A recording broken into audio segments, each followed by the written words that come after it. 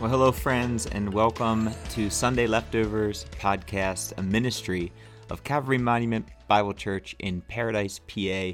We're glad that you're here with us today. Today, we are excited to have a special guest, Susan Hubbard. She is our Director of Women's Discipleship here at Calvary Monument Bible Church, and she is going to be joining us as we unpack and explore the contents of Exodus chapter 15, the Song of Deliverance. What a wonderful time in the nation's history, and we're looking forward to exploring God's Word and sharing some thoughts within that chapter with you today. If you're interested in learning more about Calvary Monument Bible Church, please look for us online at www.calvarymonument.org. We hope you enjoy today's episode. If you do, feel free to email us at cmbc@calvarymonument.org and let us know that you'd like more of this type of content.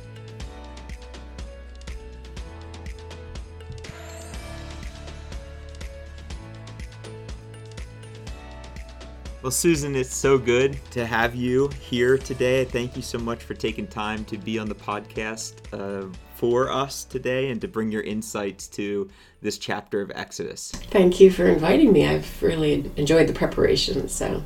All right, well, let's dive right in. Exodus chapter 15, and if you wouldn't mind, could you read verses 1 to 3 for us? Yes.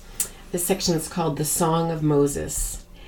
Then Moses and the people of Israel sang this song to the Lord, saying, I will sing to the Lord, for he has triumphed gloriously. The horse and his rider he has thrown into the sea. The Lord is my strength and my song. He has become my salvation. This is my God, and I will praise him. My father's God, and I will exalt him. The Lord is a man of war. The Lord is his name. Yeah, what a powerful chapter that we're entering into. And it's really a beautiful thing when you think about what it comes on the end of. Everything that the nation has been through together, right? They have come out of Egypt through these plagues that they witnessed and saw firsthand, the worst being the death of the firstborn. They're in the wilderness. As they escape, they come to this place where they're stuck. There's a big body of water on one side and there's an army on the other. Yeah. And here God does this incredibly miraculous thing. He parts the Red Sea. They walk through on dry land. And as they enter into the wilderness, it's almost like a gateway, kind of event to get them into the wilderness, coming through the waters. Certainly tones even that press into the New Testament. One of the first activities that they participate in then is this corporate act of worship. And as I saw the text at the very beginning, it says, then Moses and the Israelites sang. I caught that. I wonder how that worked. Yeah, I don't know. One of the first kind of moments of being a worship leader in the wilderness, like teaching he led them. And they responded or something. Yeah. And really singing to the Lord, rehearsing these events with one another, what they had just witnessed. This is a corporate act of worship that is really celebrating a victory that God had won for his people. Mm-hmm.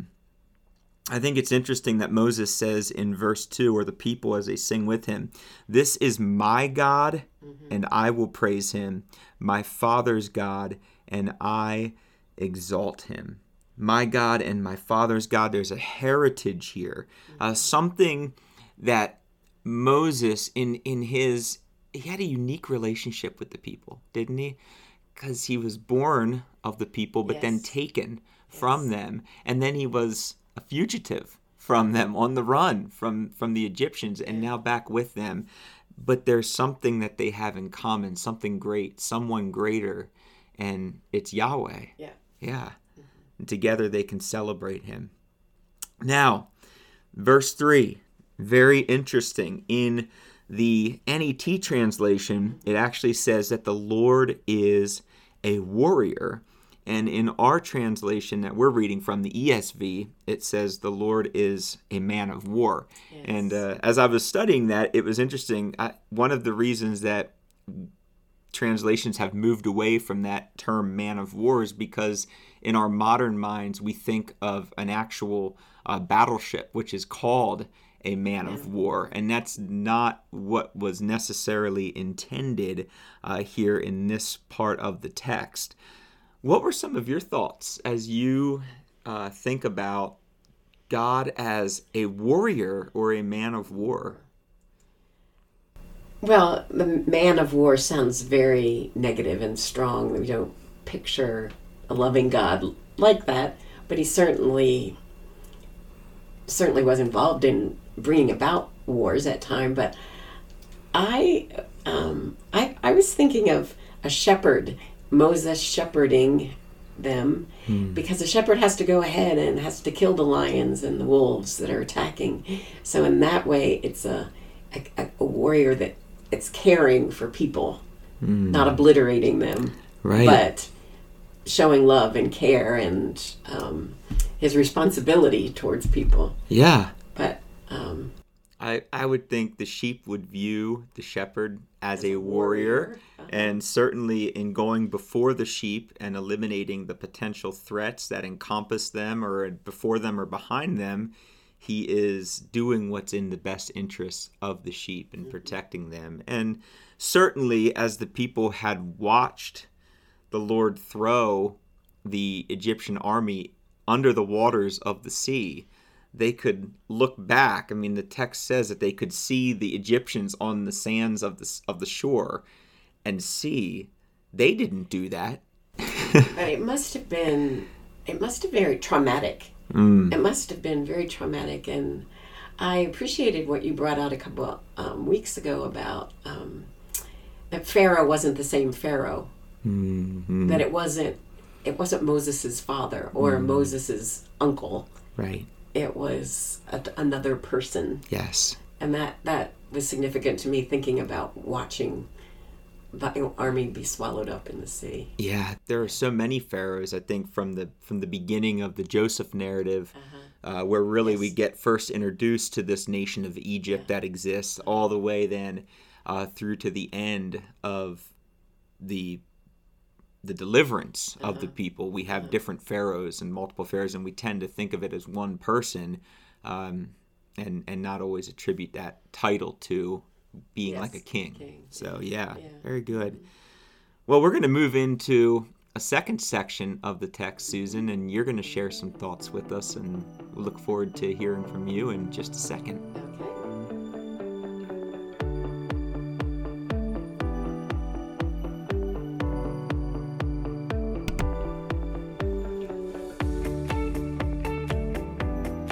So part 2, we are going to be looking at verses 4 through 13 of Exodus 15, and I'm going to go ahead and read those verses, and then Susan, you'll share some of your thoughts and takeaways from them with us. So, reading from the ESV, Pharaoh's chariots and his host he cast into the sea, and his chosen officers were sunk in the Red Sea. The floods covered them, and they went down into the depths like a stone.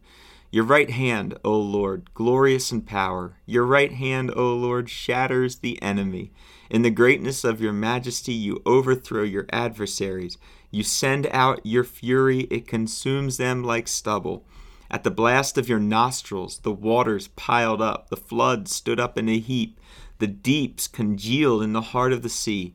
The enemy said, I will pursue, I will overtake, I will divide the spoil. My desire shall have its fill of them. I will draw my sword, my hand shall destroy them. You blew with your wind, the sea covered them. They sank like lead in the mighty waters. Who is like you, O Lord, among the gods? Who is like you, majestic in holiness, awesome in glorious deeds, doing wonders? You stretched out your right hand, the earth swallowed them. You have led in your steadfast love the people whom you have redeemed. You have guided them by your strength to your holy abode. Really amazing verses, aren't they? So powerful. It's captured the imagination of many people along the way, and Hollywood included. I just picture the Egyptians on the other side as you have of the sea after all that they experienced, and probably saying to each other, just what happened? Did that really happen? Did what I think happened really happen? And Moses' song validates them, to both those feelings. I think that, first of all, who knew that Moses sang? But Moses' song was just what the masses of those Israelites needed. They needed a way to express their joy, to tell their story. This is real. This really happened. We are free. Pharaoh and his men are dead and cannot get us. And I think that's what verses 4 and 5 are. That's just facts. Pharaoh's chariots and his host he cast into the sea. His chosen officers were sunk. The floods covered them. They went down into the depths like a stone. So they can hear that song and say, yes, this really happened to us. It's just so important for people to have an adequate opportunity to tell their story, whether it's traumatic or overwhelming favor. They need to tell the story. It validates them, and it validates the emotions that they had. He gave them language for all these emotion that they had to have been feeling. As you shared that, something comes to mind. It talks in the Bible about sing to the Lord a new song. And as you were just sharing that, what came to mind is that this was Israel's new song. Yes. Right now. Yes. It's amazing. And this song, as it is repeated many times in Scripture, and they, the Jews of today can point back to this time in history as that's their story. So it's a story that was started then and continues on today. So continuing on so the first couple of verses are just the facts. This is what happened. And then Moses moves them into casting their eyes towards God and tells what God did. He was glorious in power. It keeps repeating your right hand. And that's another phrase that comes up often in Scripture. And it gives a sense of power, righteousness, favor. Scripture says that his right hand teaches us. It's full of righteousness. The Father invites his Son to sit at his right hand, so it's a favor thing of probably just deriving from most people are right-handed, but not. So this is what the Lord's hand does. It shatters enemies. The greatness of your majesty, you overthrow your adversaries. Some of these visual images of at the blast of your nostrils, the waters piled up. They probably wouldn't even be able to imagine. They knew God accomplished it. How did he do it? I guess that was a way to answer that question. Even speculating what the enemy said and God's response. So this is what tells of what God did.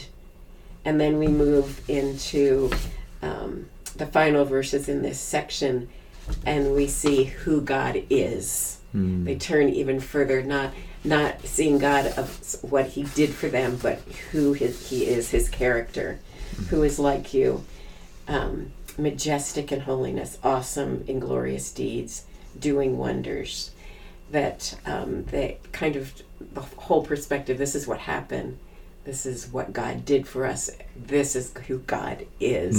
Did they ever have that picture before of who God is in his glorious deeds, doing wonders, majestic in holiness, and his steadfast love, the people you have redeemed? Getting that picture of redemption and guiding them by your strength to your holy abode. So many contrasts come into view, I think, in these verses. You have the contrast between what the Egyptians are saying and what God actually does. We're going to do this. We're going to do this. And God, this is what God actually did and how he overtook them. And as you were sharing, I thought living in Egypt and having all of these visual representations of God around them and hoping and sacrificing or praying to those gods and hoping in some way that they might respond, that they might do something, that they might choose to look down and bless, a population or provide rain for crops or whatever. All of a sudden, recognizing the greatness of this God over those gods through the plagues and through this utter defeat and this victory that God won for them, actually seeing the one true living God at work in such a powerful and majestic way, in a way that living in Egypt and being surrounded by the Egyptian religious system and the people who worship those gods, maybe they lived their entire lives never seeing their gods operate in that manner. Yeah. And after 400 years of slavery, who knows really what was remained of their previous story that they understood of who God was. Kind of reminds me of Job, that I've heard of you, but now I see you. Right. That they were able to say that. Yes. Wow, great celebration. Thank you, Susan. And we have one more section we will dive into here in just a second.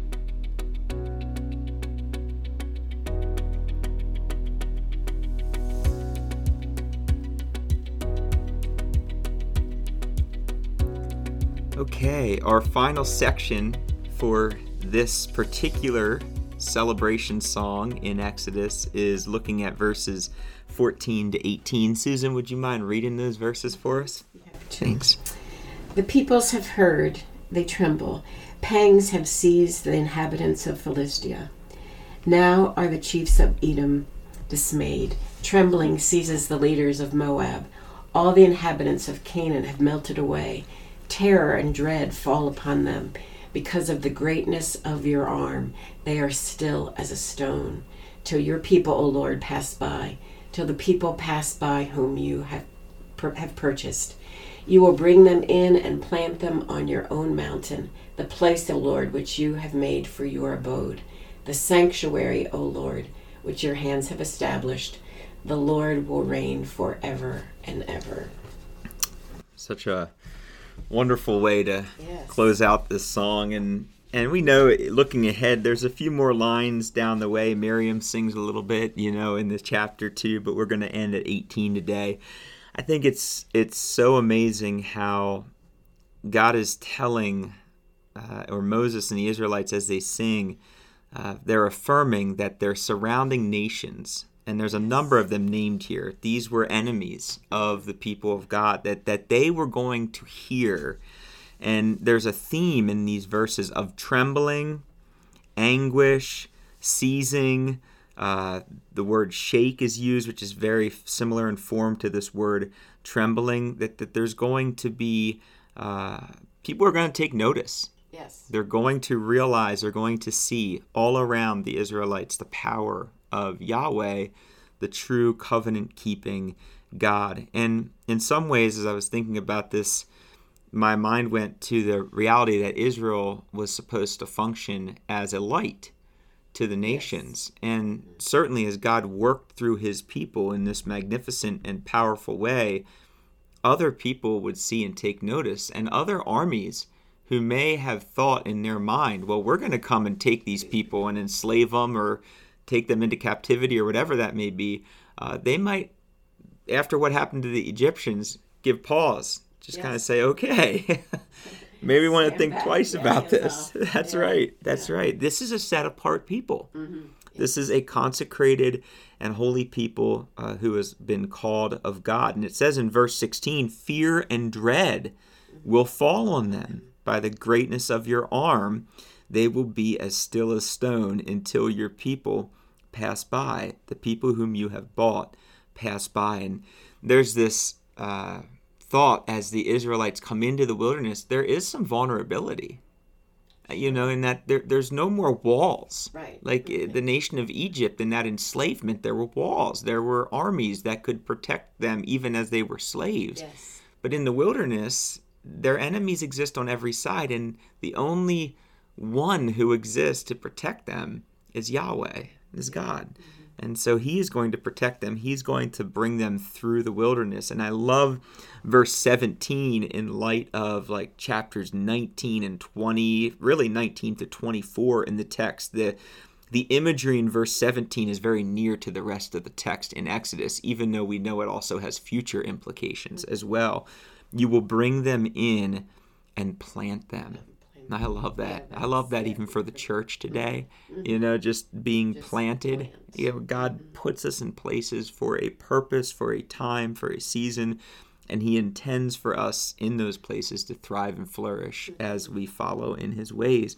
But he's going to bring them in and plant them in the mountain of your inheritance. And we know that soon at Sinai, there's going to be this very incredible mountain experience that the people are going to have with God. It's a beautiful ceremony and experience that they're going to have, where he's going to make covenant with them, and they're going to really enter into this formal relationship with him. And as the verse says here in 17, he is going to establish them, and really as he forms them as a nation, he's going to establish them. So Moses here is prophesying. Oh yeah, absolutely. List of Moses plays so many roles. It is so significant when we trace his narrative, because yes, he's a foreigner, he's a slave. We just start back there. He is then, as we already shared, a fugitive, in another land, and he is serving as a mediator. He's an intercessor. He is in many ways and many times serving as a priest. He has all of these roles. Prophet, we see here, he was a man with just an immense number of hats that he had to wear at different times in his roles. And really God just did an amazing work in his life, because he was so reluctant at the beginning. Well, doesn't humility go before all those things in there? Yes. He was humbled, and many times in his leadership journey, he was humbled. I think of his interaction with Jethro, and Jethro comes and says, hey, you can't do it. You just can't do this. And, he listens, and that goes well for him. But it's this verse 18 that is just so amazing. It really points us all the way to the end of the Bible in Revelation, where this exact verse is echoed in Revelation chapter 11, verse 15. If you have a second to turn there, I'm just going to read it. We see this in verse 18 of Exodus. The Lord will reign forever and ever. And then we turn to Revelation 11, and it says, the seventh angel blew his trumpet, and there were loud voices in heaven, saying, the kingdom of the world has become the kingdom of our Lord and of his Christ, and he shall reign forever and ever. And so this refrain really comes full circle into eternity. It's going to echo out. You will reign forever and ever. For the Israelites just entering the wilderness, coming into this relationship with God, they are going to see that he is going to reign forever and ever for their generations and throughout their history. And we as a church are going to see and have seen and will continue to see that our Lord will reign forever and ever. Eternity is his. Yeah, very good. Well, Susan, you're going to close us out with some of your takeaways from this chapter of Exodus. And before we go there, we're going to pause and we'll be right back.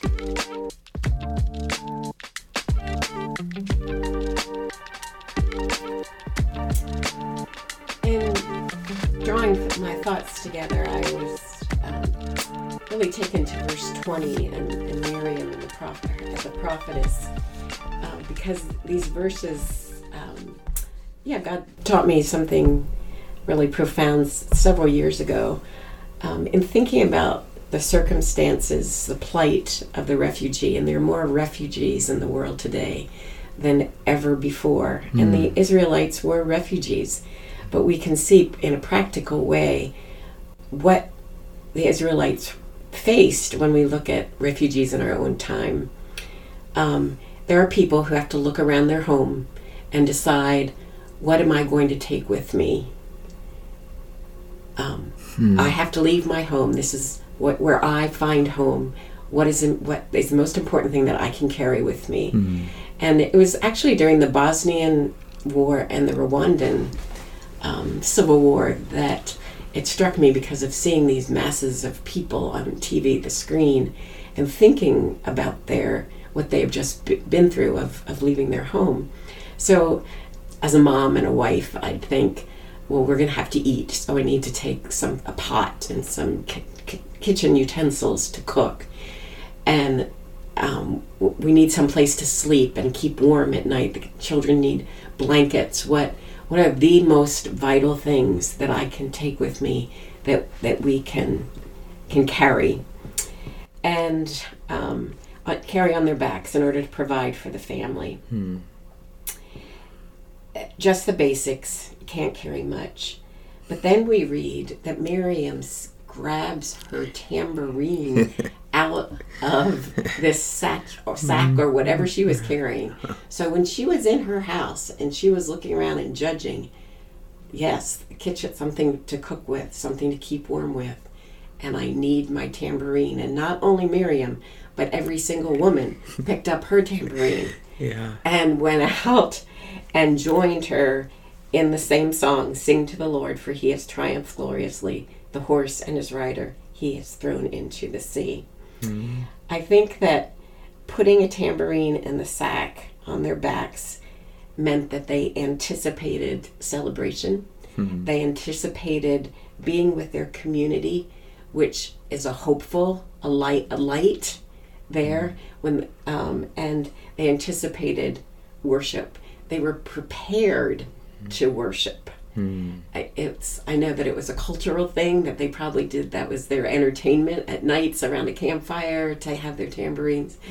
But that was such a significant part of life to them. It was equal to feeding their children or keeping their children warm at night, was pulling out their tambourine and singing praises to God. So it's a light, an anticipation of worship and hope for their future.